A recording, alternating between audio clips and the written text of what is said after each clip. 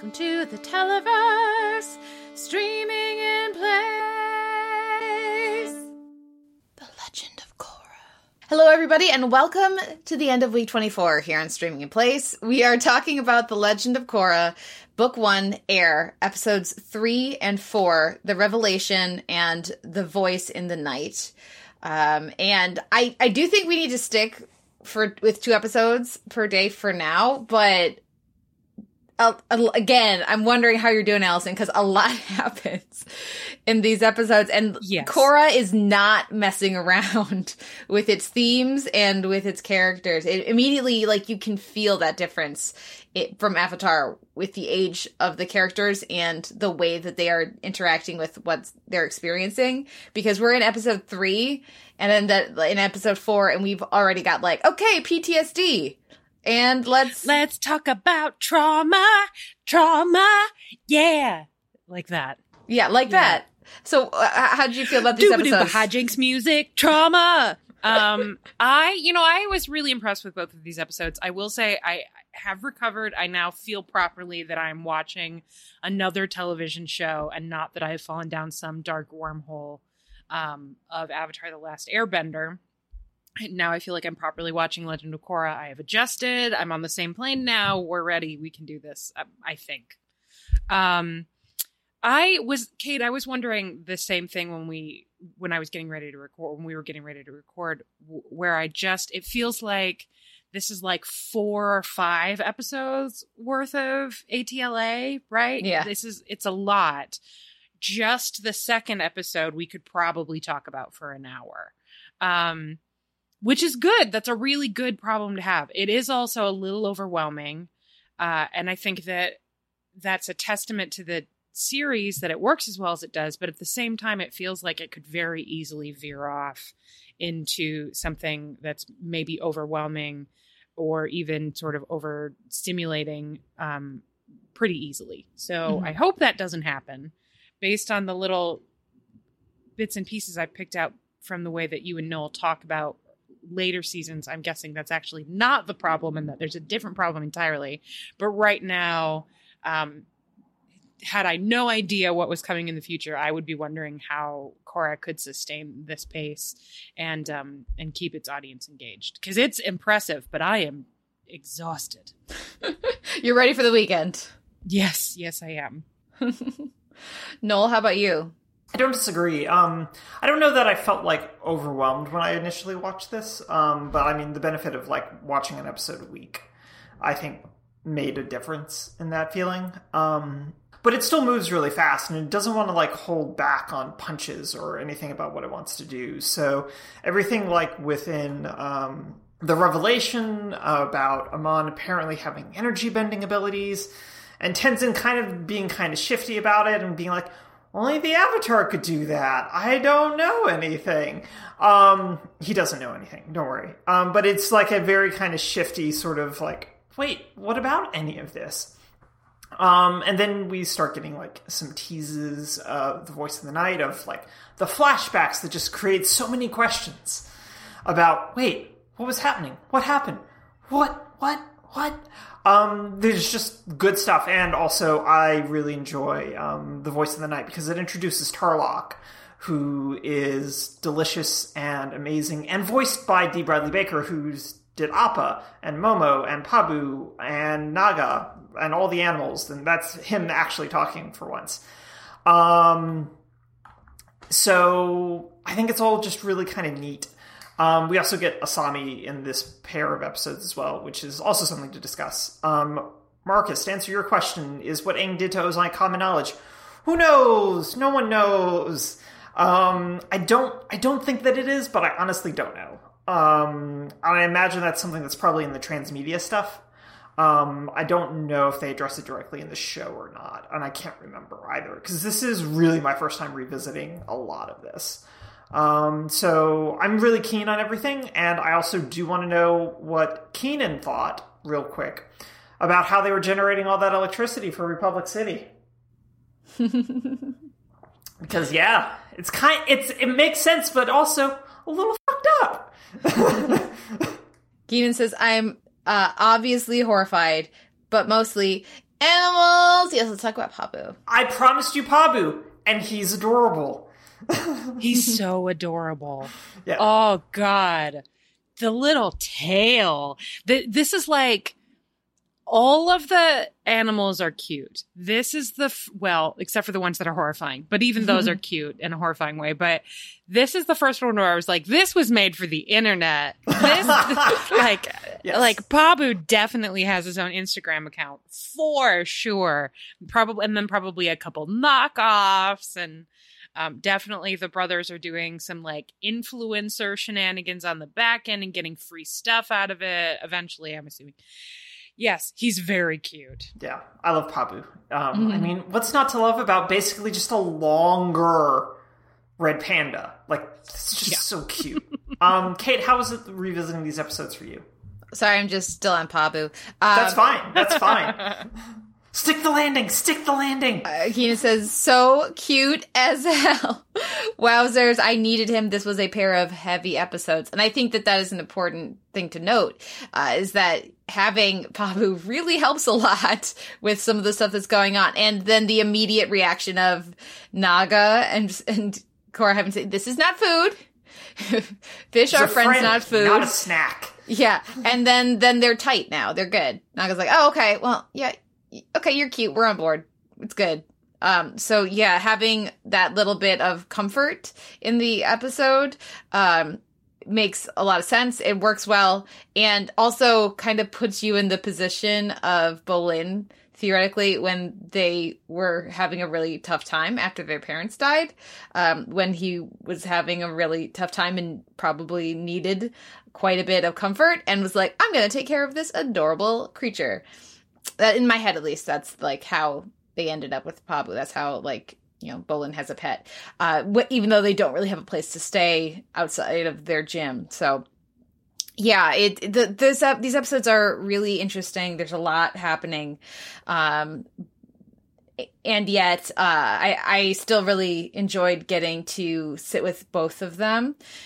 You know, I mean, Asami's great.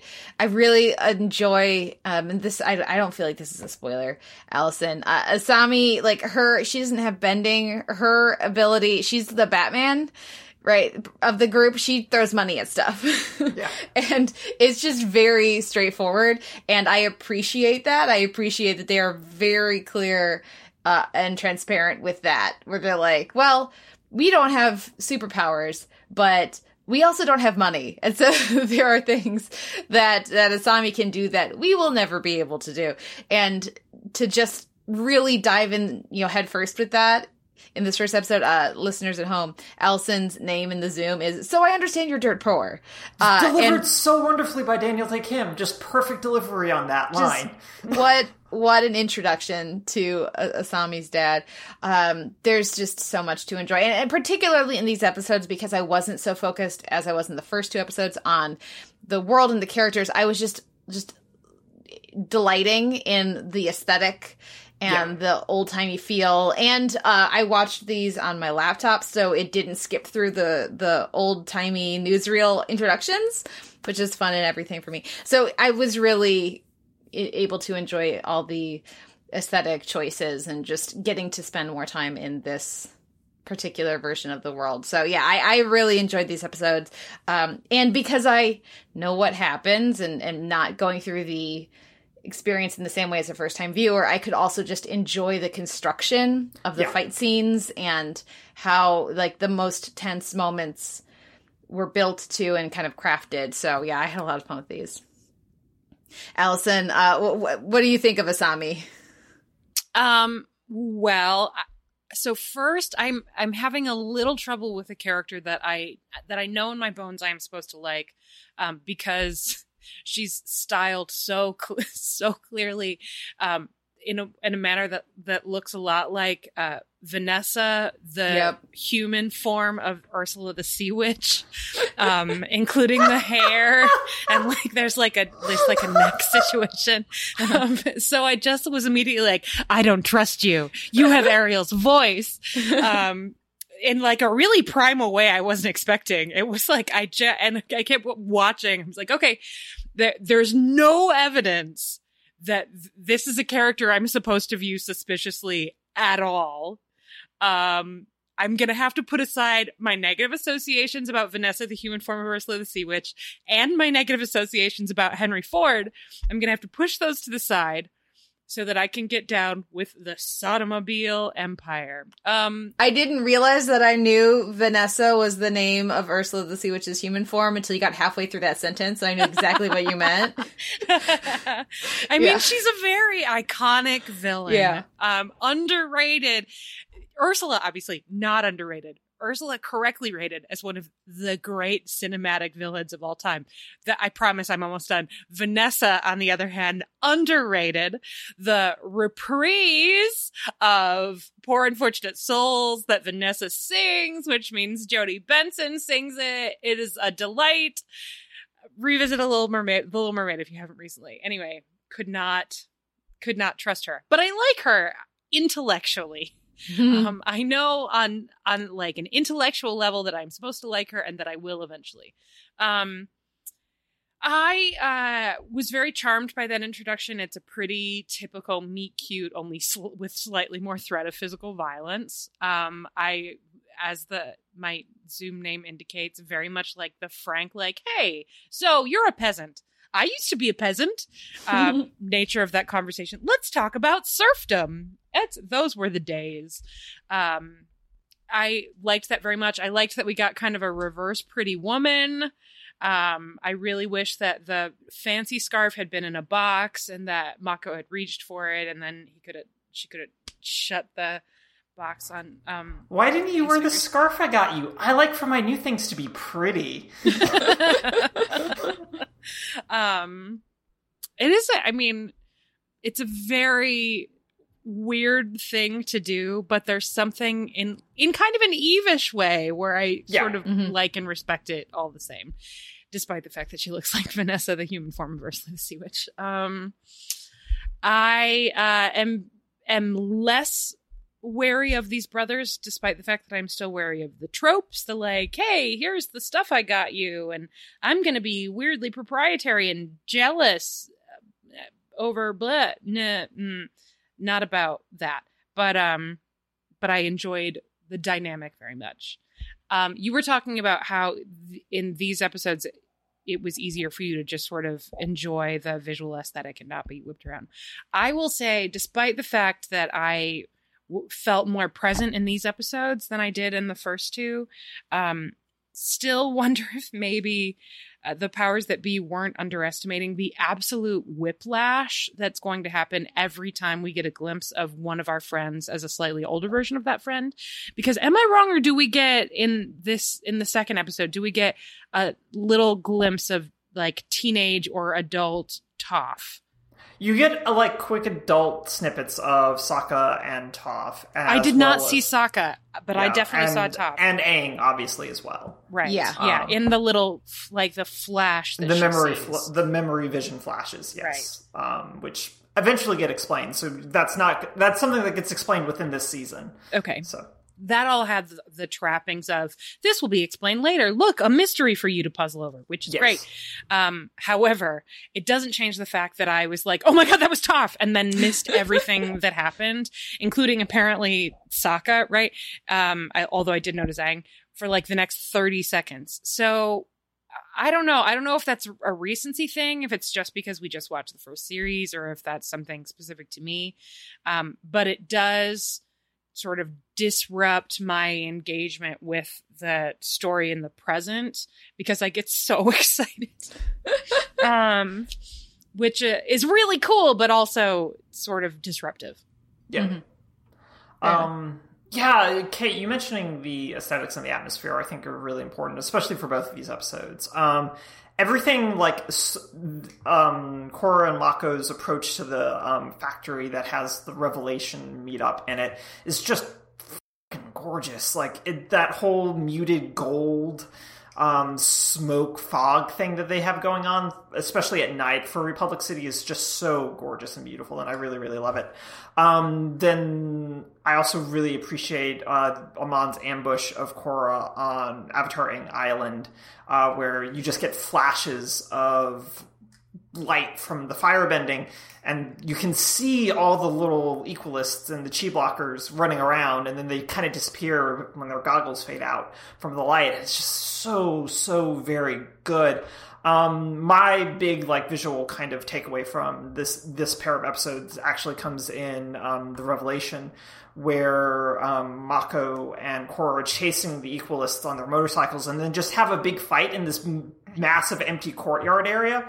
The fight itself is pretty decent, I think, but the thing I love about it is that it's just a big fat homage to Ghost in the Shell, the anime's movie from the mid-90s, which has a really big showstopper fight scene in a massive courtyard.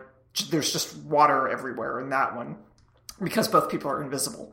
But it's a very big homage to that, and I just really love when those kind of references kind of sneak in. So yeah, aesthetically, I think that these pair of episodes really kind of step up what the show's wanting to do, because it's one of the things about these episodes is that they took about 8 to 10 months to make. From conception to completion, which is a very long time even for animation, and it shows in every single frame. So it's just really gorgeous to watch them pull all this together in really exciting ways. As Marcus says, I think this is visually more appealing and ambitious than Avatar. 16:9 ratio helps so we can see more of the world. Excellent point. But it's also just they know what they have with Korra. I don't think Nickelodeon knew what they had with Avatar at least initially. So they are spending, and you can see it, and it's gorgeous. Keenan says, it's startling and fascinating every time we see just a regular old bender using Avatar's super bending. So metal bending, lightning. I'm also feeling lots of feelings about the bender and non-bender divide. Yes, there's so much power and risk of abuse, but also the benders are literally powering the city and pro-bending while being economically exploited. Also, points out the water. Keenan points out the waters are muddy, which remember, I think back, of course, to our the Painted Lady episode of Avatar, and what that points to for the pros and cons of this world versus where we were in Avatar. But having the lightning powering the city, the pro bending being so big, we've seen the ways which our heroes, or what should be the forces of good, have benefited from the developments to bending over time. For example, the metal bending in the police force, right? But the chi blocking has also developed 70 years. And I don't feel like we've ever seen the Avatar this vulnerable as we do in these episodes. And when you don't have a 100-year war focusing all of the benders and all of the, the nations of the Fire Nation and everybody into putting their benders to, basically conscripting them into their armies for sole purpose, then you end up with a very different power dynamic around bending, and with the average person's interactions around bending. So it's definitely a lot more nuanced and a lot more ready. This show is a lot more ready to and able to have the conversations around power and what it means to have that kind of power than of course than Avatar was. Yeah, I mean, one of the things I actually I really appreciate Amon's story. Whether it's real or not remains to be seen. But this whole concept of that there's really no balance to be had is a real kind of thrust against this idea of the four nations always having existed in balance, like the four elements, et cetera, and that then building on that idea of, well, bending's always just bought pain and suffering, and we can get rid of it, and this is how we do it, and I'm the one to do it, is just really compelling to watch, because one of the things I really like is that we get to see that really dramatic instance of, what's his character's name? Because it's so good. Lightning Bolt Zolt. Which is just such a good bending gangster name. Watching his lightning turn to fire and then turn to nothing is a really good way to demonstrate the energy bending in a different sort of way from, say, how we get to see worked against Ozai with all that big, flashy anime magic kind of thing happening there. So there's like lots of little things here in terms of, wait, but if you get rid of the bending, then what happens to all this sort of stuff? And like the power systems and everything are really wonky a little bit, because the other thing to remember, they don't make this explicit, but they will a little bit later, is that the entire council is nothing but benders for Republic City. So it's got Northern Water Tribe, Southern Water Tribe, Earth Kingdom, Fire Nation, and then the Air Nomads, represented by Tenzin. They're all benders, all of them. And that's a little weird and maybe not the best thing. And when your police force is almost entirely metal benders, except for that one dude who gets to patrol the park, maybe because he's not a metal bender, mm-hmm. There are absolutely weird power dynamics happening within Republic City, from where the power structure lies to this weird exploitation of firebenders to generate lightning for electricity for it. And then this idea of the pro-bending as a entertainment source, maybe just something to please those masses and those plebes. What is it? Bread and circuses. Yeah. Bread and circuses type of deal. So there's just like lots of really complicated, thorny things here. So much so that one of my best friends loves Avatar: The Last Airbender, showed it to her kid immediately. Like, as soon as he was old enough to, like, really kind of watch it and enjoy it. But then was just, like, told him very explicitly, you're not allowed to watch Korra until you're 15. Because none of this is going to make sense. And also, it's all very dark. Mm-hmm. And it just gets darker. This book, in particular, just gets progressively darker. So all of these, like, really thorny issues just, I think, really enrich this idea of a world on a tipping point. Because they haven't had any sense that, because now suddenly everything gets to flourish because there's no war. So yeah, there's just a lot of like really meaty stuff in this that is there immediately, I think, and really complicated. And I really like that the show decided to think really critically about, wait, what does this world look like now after a war, and basically 70 years after one? Yeah, I was very compelled in particular by the sort of reflecting storylines of Amon and Tenzin in terms of their tactics, and what it is that they want and what they do in order to pursue that want. We don't obviously know all that much about Amon so far, but I think it is very reasonable to question his motives and to question why he's pushing the buttons he's pushing, and basically everything about him or her, as we should always question people who attempt to make themselves public figures while wearing a mask or hiding behind basically anything, right? There's no transparency there. For all we know, that's 7 people and they all just trade the mask off. Right? Like, it could be just about anything. It could also be a bender, which is sort of where my head is at right now. Because what came through in the Tenzin storyline is this sort of ruthlessness and a willingness to emotionally manipulate people in order to achieve their own ends. Whether or not those ends are positive doesn't so much matter when it's obviously also the pursuit of power, right? Could this be a good thing? Could this task force be a good thing? Possibly. It doesn't really seem like that's the best way to go about this, but maybe it is. I don't know. I've never run a city full of benders and non-benders before. What do I know? But there's an obvious interest in increasing his level of power, his personal level of power, in deepening his connection to Korra and increasing his importance to the city, and having people, I mean, Korra defers to him in the task force. He very clearly senses her misgivings and her fears and takes advantage of them. It's the way they communicate.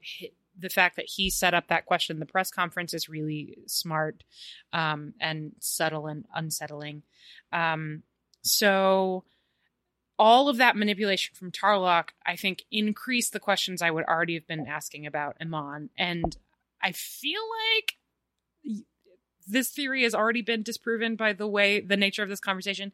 But I watched this episode assuming the eventual reveal was that those two people were the same person. Sure, which is also happening in the comments as well, Marcus. Is it? Great. Yeah. Yeah, I was just assuming that they were the same person, which may or may not be the case. And obviously they are voiced by two different people. Masks are weird. But masks are weird. Suddenly you're Stephen Bloom instead of D. Bradley Baker. So the point is that people who are active in the pursuit of power can often do good things or seemingly good things for seemingly good motives, and also have that be a means of achieving more power. Those things aren't mutually exclusive, but whenever the motives are corruptible, you have to question those things, right? You cannot assume that any act is entirely selfless. So, for example, with Amon, why is he stoking these particular fears? Why is he fueling this understandable resentment and this obvious issue in this city? And why is he going about it in the way that he is? Those are all questions that if, say, you're living in a society that's in a precarious position where maybe you should be questioning literally everything that you hear from the leadership of your country, you might want to think critically about why people are getting angry about the things they're getting angry about, why particular flames are being fed. And that was the big question I took away from the second of these two episodes in particular. Marcus says the police remind me of the Dai Li, and I think that's an excellent call. I agree. It's the way that they move with all the wire cables and everything. And, you know, the Dai Li obviously being earthbenders and metal bending being a subset of that. But I think that's got to be an intentional animation choice, because they are not encouraging. They do not make me feel more confident in the goodness and safety of what's happening for the citizens, the citizenry. So yeah, we'll get more with the police before too long, obviously, because you don't bring Lin Beifong, and then just not spend any time with the police. Marcus said that he thinks that Eamon is Tarlok. I don't trust that manipulative guy. Keenan says Tarlok makes my skin crawl. He's so manipulative. And Marcus says, well, Hayden Christensen did become James Earl Jones, so masks can do a lot. The thing, like, I feel like this is like what we know so far as audience members, right? The only time we've seen someone take away someone's bending was with bending. So either there's some new way to take away bending that looks the same as the way we saw Aang take away bending, or Eamon is a bender. And he's just taking advantage of the fact that his followers don't seem to make that connection, or they are perfectly okay with their guy bending, just no one else. You know what I mean? And which has all sorts of parallels to other times and the present. So it's just the way all of this is, like, the story is interesting, but the way it's filmed is also very effective, very potent, like the imagery of just even the positioning of the characters. We've talked about the revelation sequence, but yeah, there's, you know, for a show that is centered on power, Avatar mostly examined the individual's relationship with power. And so having Korra dive in right from the beginning with, no, we're going to talk about power structures. We're going to talk about large groups of people and how those intersect. And we're going to ask more difficult questions than just how do I individually wield power. I'm very excited to keep rewatching and seeing what the current landscape of our experiences brings to this material, and, you know, my understanding and appreciation of the series. It is like, I knew I really liked Korra. I really enjoyed it when it was airing. But it is so benefiting in my memory from this distance I've had from it and rewatching it in this way. Oh, I'm really glad to hear that, because I sort of immediately wanted the chance to reinvestigate these, but with distance. You know what I mean? It reminds me a lot of certain elements of the 4th season of Supergirl, but with more complexity. Sorry, Supergirl. Sorry, Melissa. I love you. And I think that you can tell that it's good because it feels timely now. And part of the reason it feels timely now is because, holy shit, what week are we in? Week 24. The end of 24. You know, when we have to question, again, everything from like, is it safe to mail in my ballot? Like, we shouldn't really be asking these questions, but here we are. Or we should be asking them, but we shouldn't have to. So I think it's a testament to the writing that it feels relevant now. It will, I'm sure, feel relevant in the future, and I'm sure it felt relevant at the time, which makes for a pretty good piece of political storytelling. Yeah, there's stuff coming down the pipe in this season that will really ratchet that up, I think, going forward. But I'm really excited to get there. Yeah, I've been excited to revisit this season in particular with everyone, just for all those reasons. Do we have any final thoughts? Any like that fight scene was sure really cool, wasn't it? All of them. There's a bunch of them.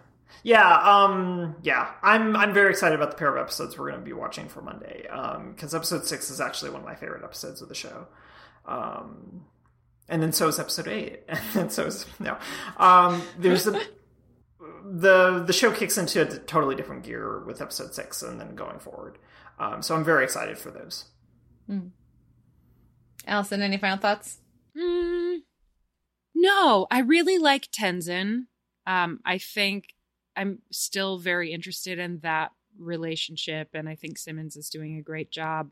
I loved the final Tenzin Korra scene that we got in the course of these 2 episodes. And I'm just very engaged by a character who connects to the past, and by that I don't mean in a storytelling way, but whose emotional journey obviously is causing him to reflect on people we know at a time we don't know them.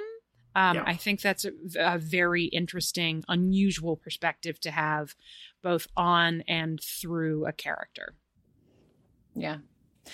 Keenan says, it's so interesting to me that even though Korra is incredibly strong and powerful, just because she hasn't had to be in hiding and hasn't been this mythical figure of might, she's so much more vulnerable in this world. It's scary and destabilizing. And yeah, absolutely. Yeah, the White Lotus should have included a course on media literacy. Yeah, clearly. Before, as part of their training. Because understanding how newspapers and radios work, because Amon hijacking that radio signal is just so wonderful and perfect and so 1940s that I can't stand it. Mm-hmm. But also, like, the White Lotus failed massively not to prepare her for dealing with the press. Definitely Avatar School in the future needs to have media training. Yeah. 100%. You know, they had somebody in the last team who could do that, which is Toph, because she had to grow up learning all of that, you know, like, how do we act in which company and all of that. She doesn't like it, but she can do it if she needs to, right? And there's nobody on the team so far that has that background. So, yeah. Well, our episodes for Monday, I know 2 episodes a day is a lot, but you know what? I'm really excited that we're going to watch the rest of this next week. I'm very excited about that. So on Monday, we're going to be talking about episode 5 and 6. Episode 5 is The Spirit of Competition, and episode 6 is And the Winner Is. And that takes us halfway through the season. So, Allison, any guesses? Well, I'm going to guess that the pro bending finals happen. And Marcus's bending tournament, so you guys are both on the same page. Maybe over the course of those 2 episodes, but there's some sort of parallel, and also the creepy, nefarious plan that we've heard about this actually feels extremely Supergirl, takes place at the pro bending tournament. Mm-hmm. That's my guess. Keenan says, speaking of spirits, when Amon started talking about them, it made me realize how much I just kind of assumed that with all this, quote, modernity, the spirits were kind of fading from the world. So, Ooh, that was a very subtle. Water's yummy. So, more on that later. What I can tell you is that book 2 is, so book 1 is air. Book 2 is spirits. Well, I'm looking forward to that. Yeah. Let's be sad. Let's be sad and watch cartoons. Let's be sad. That's the new Streaming in Place theme song. Not really. Don't ever take away the Welcome to the Televerse jingle. Oh, did we lose Kate? Well, on that note, we're not going to top that, so let's end it there. Thank you to Marcus and Keenan for hanging out with us today in the Zoom, and thank you everyone for listening. We'll be back next week. Bye! Bye!